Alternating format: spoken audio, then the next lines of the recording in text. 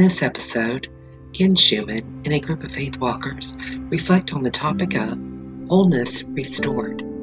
This conversation was originally recorded in June of 2021. We want to remind you, Faith Walking's mission is to make wholeness possible for individuals, communities, and the world.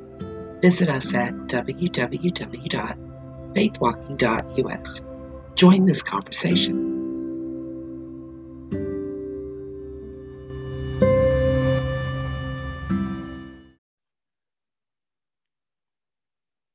All right, gang. Today I'm coming back to Bible study. This week I've been gripped by a biblical story that just won't let me loose. And so today I would like for us to discuss it. It's a story found in Matthew 15. And it's verses 21 to 28. And I'm going to read it for you here in a minute out of the Voice translation. And again, I really enjoy the Voice. I think it's a really solid translation. It was edited and done by a group of people here, primarily based in Houston, that I know. And I think they do really good background work and background study. And so here's the story. So Jesus has been ministering in Galilee, and it helps me to think about geography. So I just want to remind you, Jerusalem is kind of in the south. Galilee and the Sea of Galilee and the Galilean area is more to the north, and in between them is the area called Samaria. And that's where Jesus did the vast majority of all of his work. On this particular occasion, he's up in Galilee, and you know what he does? He decides he needs a vacation. He needs a retreat. He needs to get away and pull away. And so he heads north from Galilee out of Israel. Into a region that today would either be Lebanon, the corner of Lebanon, or the corner of Syria, where those two nations kind of come together. It's on the Mediterranean Sea. And so Jesus goes up into, he's got to take his passport with him because he leaves his country and he goes to these places, and it says it's somewhere near Sidon and Tyre. And I think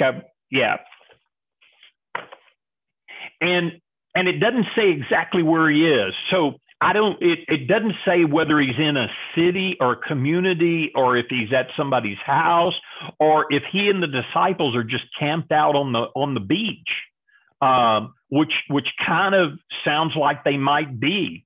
That they're camped out on the beach, and they're just there. And this woman who was not a Samaritan and not an Israelite, neither one of the two. She would be in that category that in the Bible constantly throws everybody in the big category of Gentile. But in this particular story, she's called a Canaanite woman in Matthew. And so remember, Matthew was Jewish, and he wrote from a Jewish perspective, and he wrote primarily to a Jewish audience. And so him using the word Canaanite takes them all the way back to Moses, Joshua, and the taking of the promised land. And the big enemy was the Canaanites. And so what the story and what Matthew does in the writing of it is he said, a woman descended from our very first enemies comes to Jesus. And so let me read the story for you. Jesus left that place and he withdrew to Tyre and Sidon. Now, by the way, those cities are somewhere between 40 and 70 miles north of the Sea of Galilee.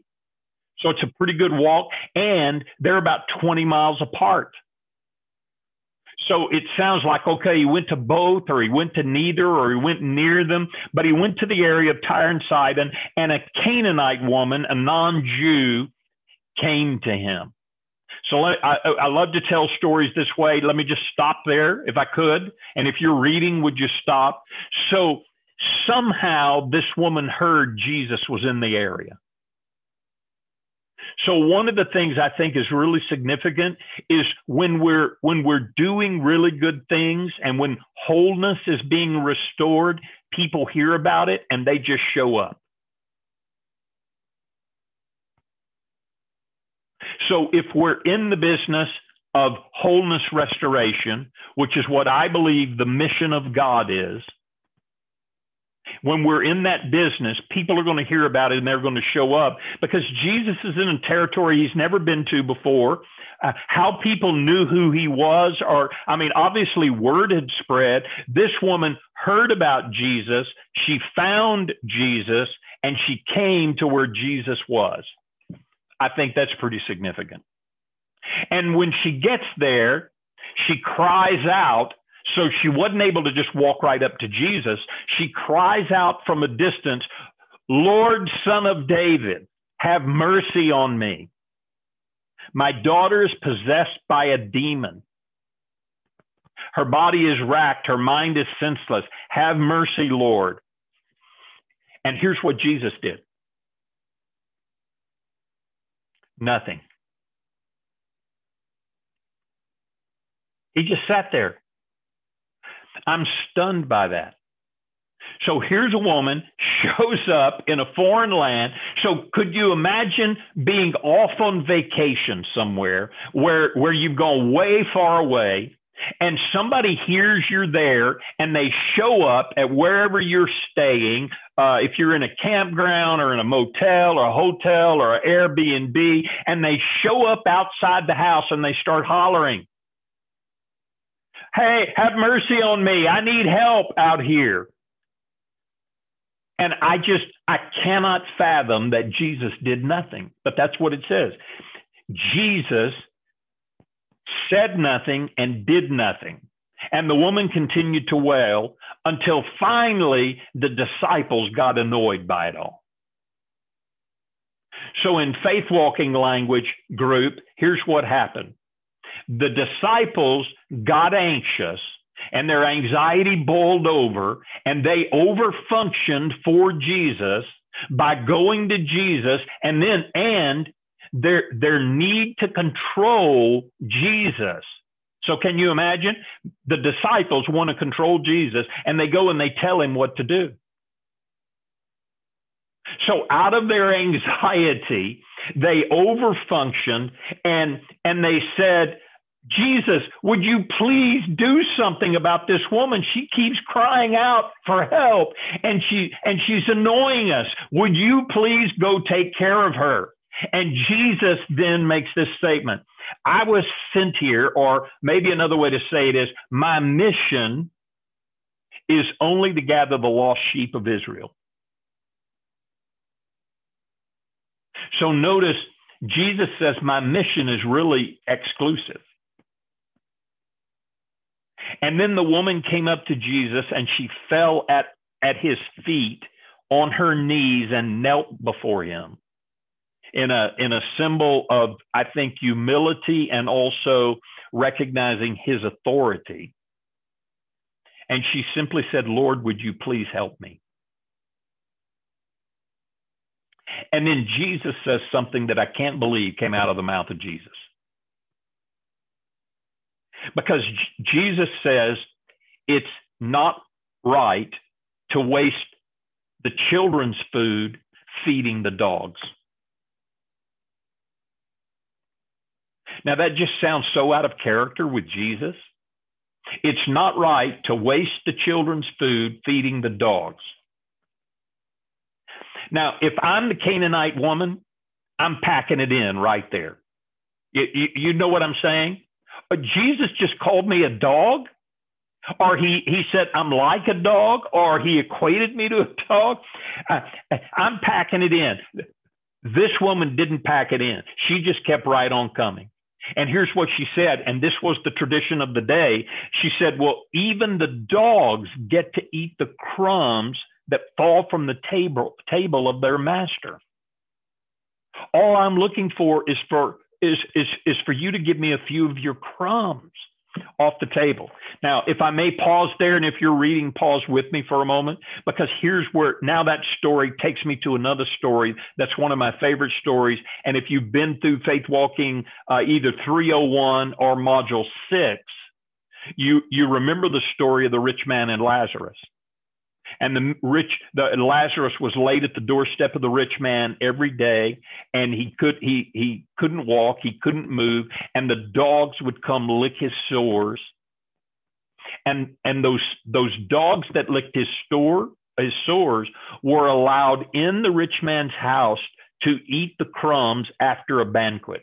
So the tradition of the day was the dogs were let in after a big party to clean everything up.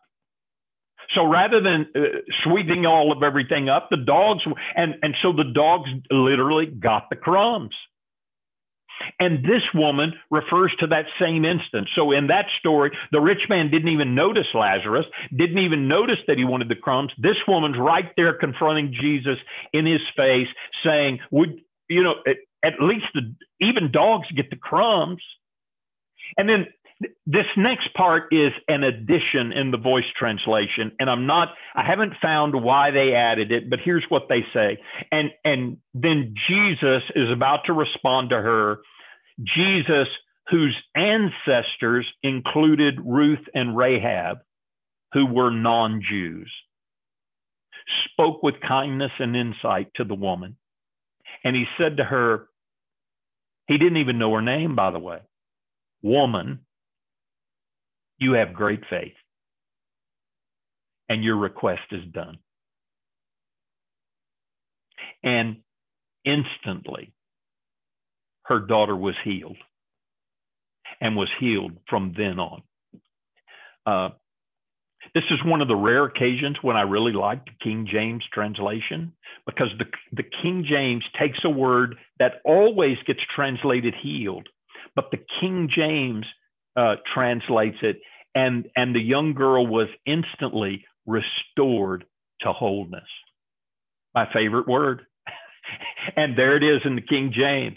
And so, because that's what the issue was. She was experiencing brokenness. Whatever you believe about demon possession or mental illness or whatever, there was brokenness in her life, and Jesus restored it to wholeness. It's a fascinating story to me because it seems so out of character with who I know Jesus to be. For him to reject anyone, for him to just not even pay attention to anyone. And so because it's so out of character with who I believe Jesus is, it makes me start wondering, okay, why then? What's the meaning of it all? Is it just a story? So I want to submit a couple of things to you. So I can't find any way to believe any different except for two options. One option is Jesus really believed his mission was to preach to the Jews first, which obviously it was. That's presented to us in other forms of scripture. And that in this moment, God the Father changed his mind.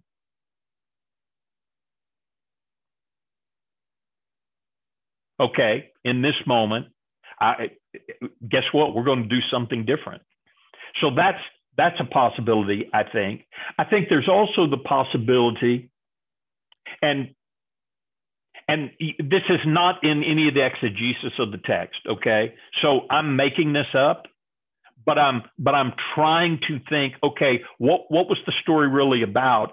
And I know often Jesus was in the business of making disciples and restoring wholeness for people. And it just makes me wonder if the whole thing Jesus didn't do in order to teach the disciples who believed in their minds that the message was only good for Jews alone, that, hey, you know what? It's okay. And so he did that, because I can't come up with any other explanation than those two things for why Jesus treated this woman at first the way he did, and then what happened.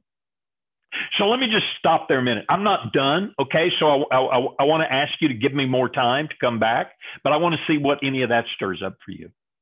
I've read that story at least a dozen times, and I never pictured Jesus in that way of calling her a dog. I just didn't even, I don't even know how I skipped over that, but that really penetrated when I heard that, the way you were reading it. And I just can't even imagine, except that, I don't know, you have to really have tenacity and keep going. And you want him to, I know he says, if you will seek me first, seek me and persist in seeking me, you will hear from me. Mm-hmm. And I was just reading that this week, and I think that's, I don't know, it's almost like she had to absolutely prove to him that she had faith. Yeah. And that must have been really hard. Yeah. And again, folks, one of the ways I come at these stories is and I just want to invite you to try to do this with me, is I try to look at a story and think, okay, what was the context? What was going on? And what would I think if I was observing this story happening? What would I believe about Jesus? So here's what I believe, folks. She had faith that Jesus could heal her daughter. I don't think she had faith beyond that. I don't think she had some kind of preconceived notion of who Jesus was. All she knew was there was this guy who is a Jew, who is a healer, and he's come near me in my town, and my daughter needs healing, and I'm going to go ask him to heal my daughter. And I think that's where her faith was. Courtney, you were about to say something, so dive back in here. I didn't quite follow you when you had two explanations for why Jesus treated her the way that he did. I didn't understand the second one about the disciples. Were you trying to say that? Yeah. What were you trying to say there? Yeah. Thank you for asking for clarity. So that Jesus was putting on a dramatic skit to teach his disciples that the good news and restoring wholeness was not just for the Jews, but it was for everybody. Okay. So his first act was, I'm just going to ignore this woman and act like she's not here and see what the disciples do. Well, they come anxiously over functioning. And then he talks about feeding, food designed for children to the dogs. And it just makes me wonder, well, did he say that in a way, and did he do that in a way for dramatic effect in order to get the attention of his disciples, rather than him actually believing it that way? Again, and by the way, and we don't know, right? So whatever we decide, and it could be something else. I think what I'm trying to not do, and what I always try not to do, group, is over spiritualize these stories. So we could over spiritualize it, and by the way, I think a lot of the commentaries do that. They over spiritualize these kinds of stories. I want to get down in the real dirt. Hey, here's a woman that wasn't a Jew. She shows up needing healing, and Jesus says, "I'm not feeding the dogs here," and that's just startling to me. Trish. Well, the second example that you gave of him perhaps teaching his disciples brings to mind when he was sent. When Mary and Martha sent for him to heal their brother Lazarus. Yeah. And his response is equally puzzling, because we can't understand why didn't he just rush back? But he knew he had a greater purpose in mind, and to bring God glory in tarrying. And so I guess I'm more inclined to believe the second, because he knows what he's ultimately doing. And for him to be just cold, which is how it first appears. Right. I don't think that's him. I think he knows what he's doing. Yeah. Yeah, I also wonder how much, because as you were talking, how much of it, because if the Bible is the word, how much of it is for those of us reading it, 1,000 years later too? Like we can take something away from it. And so it teaches us faith. Because yeah, I think faith is the overarching theme of that whole interchange.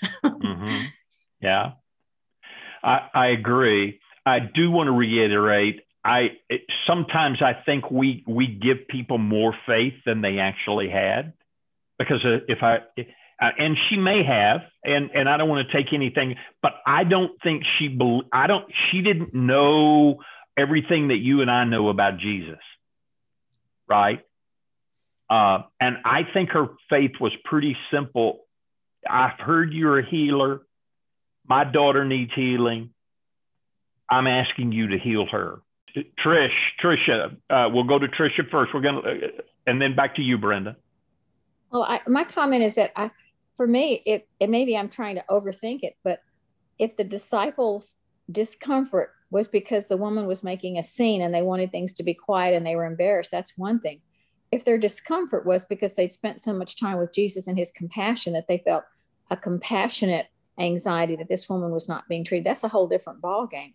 Because in that case, then what you're saying makes sense. He's trying to say, look, I'm going to be strict and just look at the Jews. And there's this woman over here who is suffering, and their compassion is extending toward her. And he is, in that sense, modeling that we can go beyond borders. So for me, it depends on sort of figuring out what their discomfort was about. Which we don't know. We don't know. We don't know. And so that's why often in Scripture there are multiple takeaways. Yeah. So. Well, I was just going to say that whatever faith she did have, Jesus honored it, because he said, "Oh, woman, great is your faith." Yep, exactly. Absolutely. Yep. And so what was great about her faith? Well, she believed that Jesus could heal her daughter enough, and she was tenacious with it. She wasn't going to take no, right? I mean, I can just imagine her, okay, so she's let's imagine it this way. She's standing out at the front door of your house. She's rung the doorbell and nobody's answering because, you know what, we're on vacation, we're closed. And she starts yelling, "Lord, Son of David, have mercy on me." And she keeps yelling it out on the front doorstep. And she yells it enough, a few of the neighbors come outside their house to watch. And the disciples are getting more and more uncomfortable because she's standing at the door yelling, and Jesus won't go answer the door. He's laying on the couch.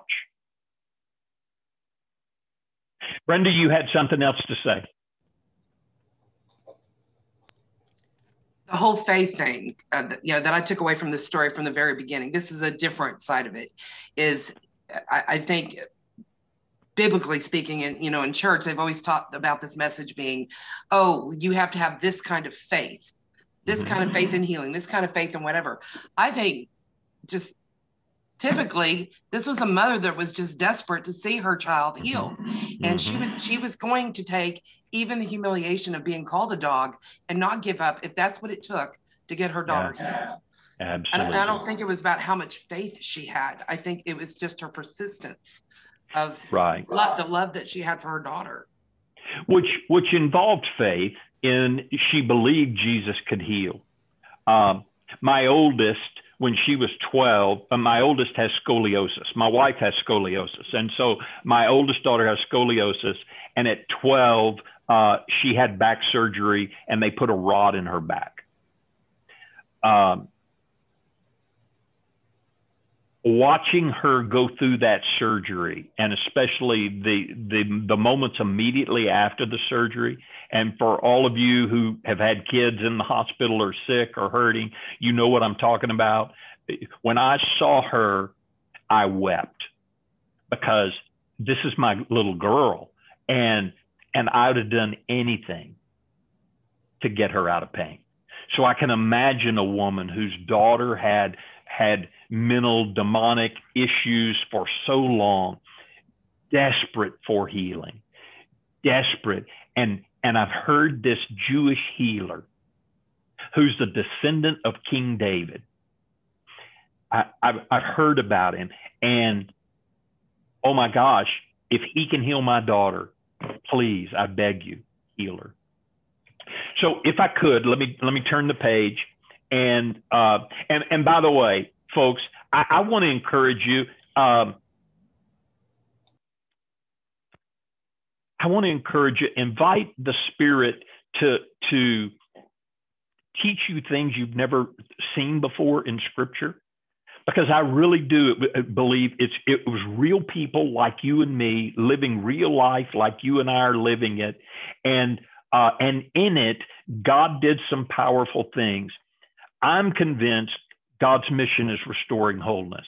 And I'm convinced that that's part of this story, that here a perceived outsider gets included in the wholeness restoration, because that's what God's about. And we've talked a lot about inclusion and exclusion, and drawing those lines to find. So also in module 6 of Faith Walking Foundations and in the old 301, I talk about something that is sociological language, and it's not original with me, but it's this phrase, the difference between a bounded set and a centered set approach.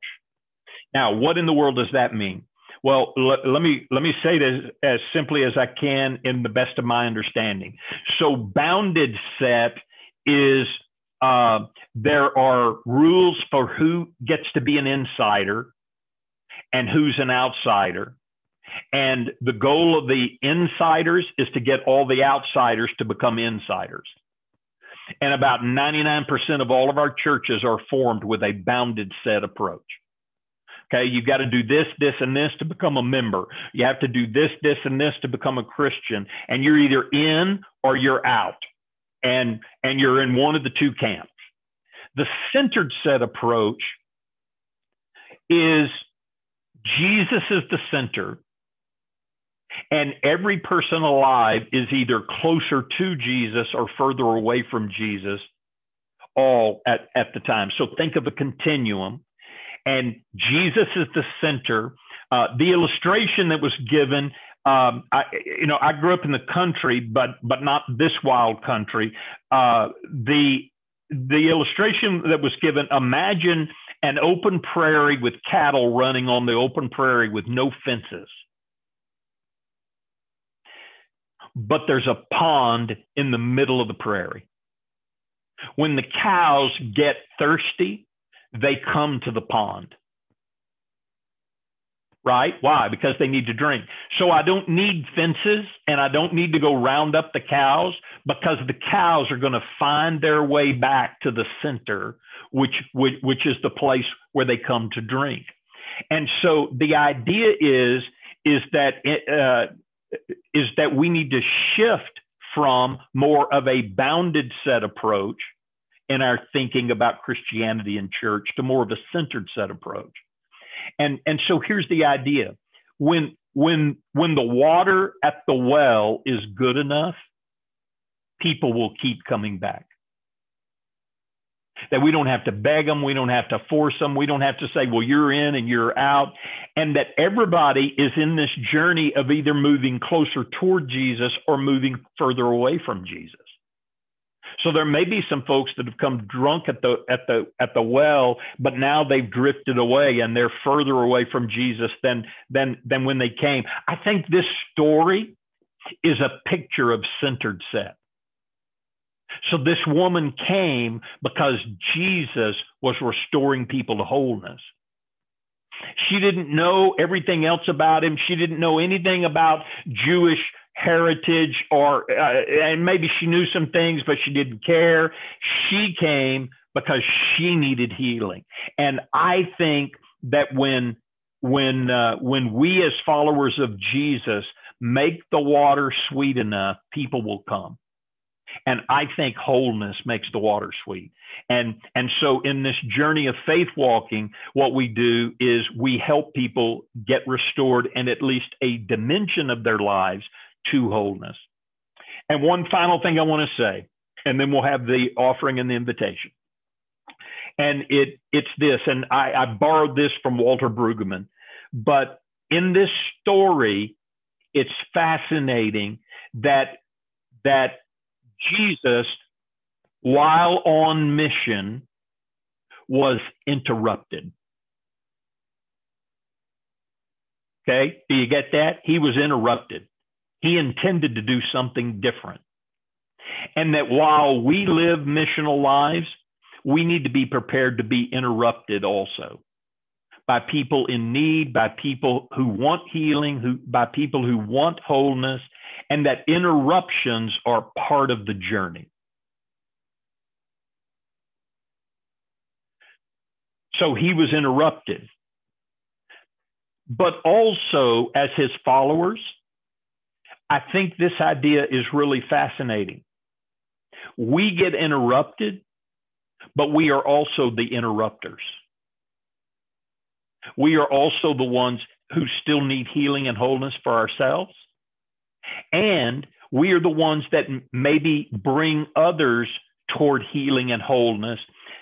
We come into their lives and we interrupt their lives. Really, that's what faith walking does. We come into people's lives and we interrupt their lives. But the interruption is to lead them to wholeness.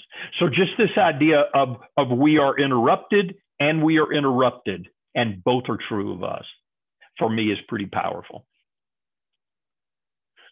Amen.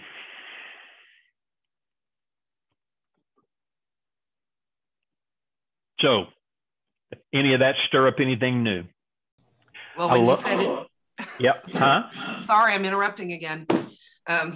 Well, you're an interrupter. Yes, I don't mean to be so much. But when you said, be prepared to be interrupted missionally or while in mission, I remember when I was serving in church in the actual buildings, getting so irritated and irate with people that were interrupting, including my own children, interrupting my mission for God, and I'm ashamed. I mean, every time I think about it, I know that God's forgiven me, but every time I think about it, and it comes up occasionally, I could be washing dishes or whatever I'm doing, or my daughter and I, Amanda, the one that took off a few years ago, my husband got the most beautiful message from her last night that just destroyed him to tears, both of us. And it was like, she was like, oh, Mom, I'm so proud of you guys. I wish I had been there and stuck things out. And I told her, I said, I'm sorry that I was not paying enough attention. I was too busy being busy for God that I didn't realize that you were hurting. And so that's what I think about, it's like, I never want to go there again. So? Well, along that line of being willing to be interrupted, the translation I'm looking at said that the disciples wanted Jesus to send the woman away. So they were not encouraging him to go heal her. They said, send her away. And he did not do that. Now, we have the process of what went on in the meantime, but ultimately he did not send her away. So he was inclusive, and he was willing to be interrupted. Yeah. Good. So, yeah. Trish. I'm going to have to sit with this for a while because I feel very challenged because I get very irritated with interruptions. But it's a different way of thinking that interruptions are really invitations. And that's what I want to remember and not be separated. They're invitations. Yeah. Mags? Yeah, it's I'm just sort of thinking along the lines of this Canaanite woman. She clearly, as we said before, she loved her daughter so much that she needed her daughter to be whole. And heard that this Jew could actually heal. Yeah. And I would imagine that would have taken a lot of courage for her to step out in front of her own community. Yeah. To approach a Jew to say, I know you can heal. Mm-hmm. Please heal my daughter. And I thought that would take enough courage. But I'm just thinking Jesus wanted to use that. So he stepped out of his mission at the time, and he wanted to use that to but to further enable his own efforts there, because he then challenged her. It was like saying, you want it, how much do you want it? You know, I'm not going to do this for a dog, sort of thing. And she had the humility to come back and say, even the dogs eats the master's crumbs under the table. So how would that have looked to her community? So I'm thinking, you know, Jesus was using this in many different ways. One, to set an example to his disciples. Two, to set an example to the other Jews and non-Jews that may have been listening, to say, this is what humility does for you. Because he then said to her, you know, your great faith, you know, has caused this to happen. Yeah. I like that he doesn't define what that faith has to be or look like. He doesn't say, your faith in me as the messianic fulfillment of Jewish law is now before you, right? That desperation, Ken, that you talked about. I've been thinking about a friend of mine who's not a Christian. This is a really extreme story to make a point, a very brief story, but who went to about 10 miles from us, there's a psychic reader. Faith in something draws people to her on a weekly, a regular basis, a desperation, a hope for. They don't know faith as we know faith. And I don't think that woman did either. She's not Jewish. She didn't know Old Testament she didn't know scriptures, but it was that desperation for her daughter and he just allows that. He accepts that without defining it or categorizing it into anything spiritual or scriptural. That's wow to me. Right. I'm just kind of stewing on those sorts of thoughts right now. Right.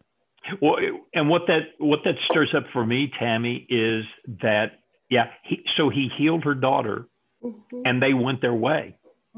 End of story. Right. He didn't have a come to Jesus moment even. Exactly. He didn't then turn around and say, well, let me preach you a sermon. Right. No, he just healed her. Oh, wow. Because wholeness was what is God's design. Yeah.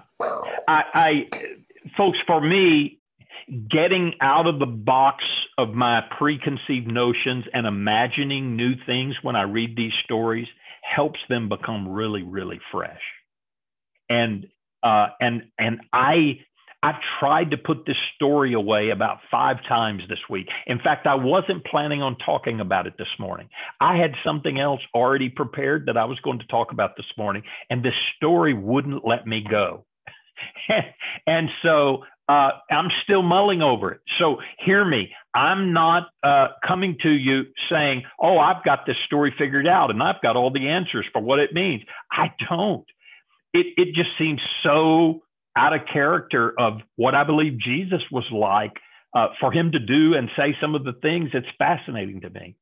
And I want to know, okay, and what does it mean for me? So it was included in this story was included in the text of Scripture. So why? What can I learn from it? I always love that Jesus never asked people to talk about doctrinal differences. He just demonstrated the kingdom. And people who were hungry and thirsty were drawn to him. And those who wanted to build up all those barriers argued and distanced and were critical, etc. And I think we see in the Gospels Jesus healing people from different nationalities, ethnicities, and faith groups. So that's very characteristic. And I also love, because I don't come by it naturally, and I don't think we Christians come by it very naturally, or we Westerners do. He seemed to be always winsome in his approach to people, that he could set up a situation, or kind of, I don't know how to word this, but maybe use the word riff. He would kind of riff on what people offered him. Mm-hmm. But it was so winsome and loving and wise to get to what their heart was. And I, for decades now, I've been wrestling with this. How, as a Westerner, do I change my thinking style from going to the doctrine, or even the highly cognitive way, mm-hmm. and just shifting all this to the right brain, attachment, storytelling, creativity, invitation. And it's not easy for us Westerners who are trained in a certain type of Greek thinking. Mm-hmm. But I've been asking God that for some decades now. Mm-hmm. And I think he's changing me a tiny bit. I wouldn't say I'm at all really there, but I just observe these kinds of things and think, wow, that person who just demonstrated this was so clever and winsome. They were just so unguarded. Mm-hmm. So I kind of wonder if that's what Jesus was also doing, as opposed to Paul's letters. And I think as Christians, Western Christians, we just sometimes put Paul's letters above Jesus's way. Anyway, that's what that stirs in me, Ken. Yeah. Thanks for letting me say that. Yeah. So our church, our leadership board has been trying to figure out our identity as a church. And we've got a working group going, and we had to come up with some sort of short statement about who we are. And if we had to describe our ministry at our church, what would be the one word? And the word that people came up with was wholeness. And I went, oh, and there's been a lot of pushback at our church because of various reasons of faith walking. And I said, that's really interesting, because that's what faith walking is all about. And it also means the shalom of God is to be whole. So anyway, yes. And we had great discussions about meeting people where they were and not putting them in a box. And how can we be seeking out what people need and all of this. And I'm like, yeah, sounds familiar. So thought you get a kick out of that. Yeah, for sure. Thank you for sharing that, Jan. I have a comment. Yes, ma'am. I appreciate that Jesus did, because this is what I hear in my world, that Jesus didn't say, have you cut back on sugar? Have you been exercising? Are you getting 8 hours of sleep? Have you been working on stress reduction? Have you had your daughter see someone she could talk to? I appreciate that it didn't go down that, because in my world, that's all you read, that's all you hear, the victim blaming. And I appreciate, along with what Deborah said, he took her where she was and dealt with that, and didn't do a past thing on all the things that she should have been doing to have not gotten her to where she is. That was refreshing to me. Yeah. So that's all. Yeah. Yeah. And we haven't even gotten into any of the, and by the way, in Middle Eastern culture of that day, she was a woman approaching a group of men, and all of those things.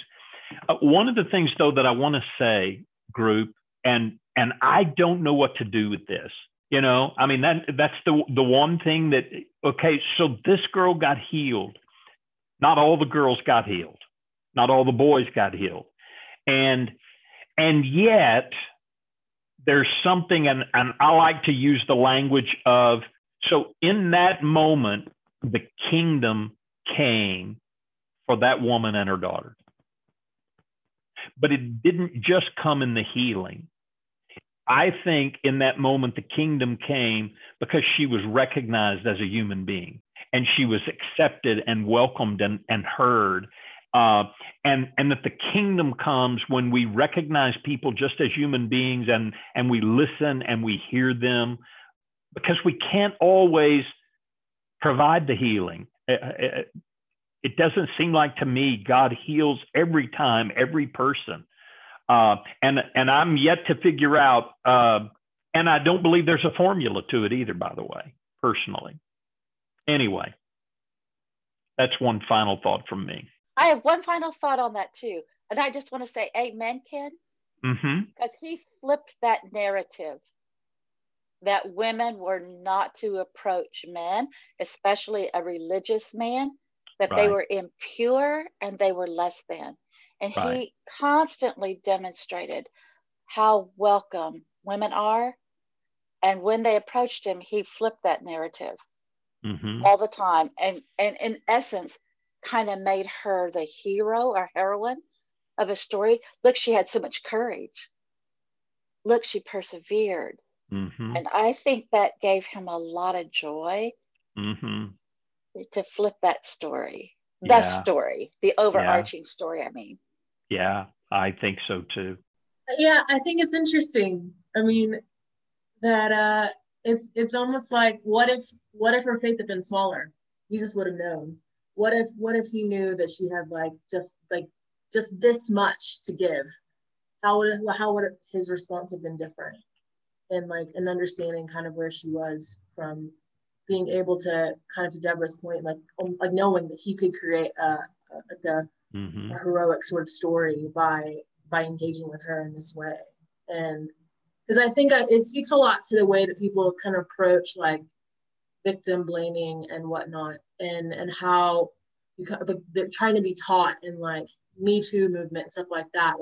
How, if you come across a woman or someone being kind of attacked or whatever, how do you handle it? And very much and how do you sort of make the victim feel empowered by giving them the power back that's kind of been taken, rather than, I think a lot of times people kind of feel like they need to go be the savior and take care of the person who is kind of the victimizer, but to be able to empower sort of the way that Jesus is able to give power back to the woman, almost in kind of what Deborah is saying, is really interesting.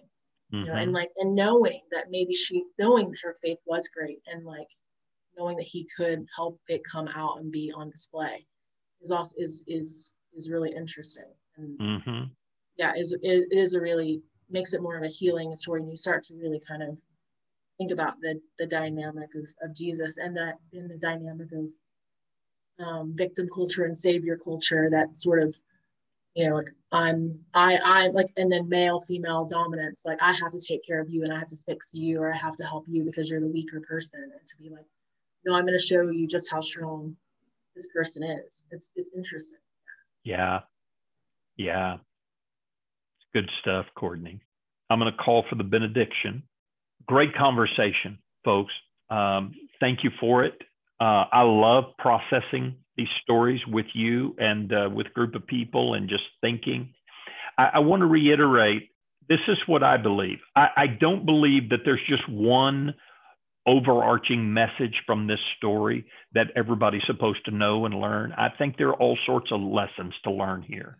And so I'm trying to just be more inquisitive and more open to, okay, what is God? What might God want to say to me? So thank you all for having the conversation with me.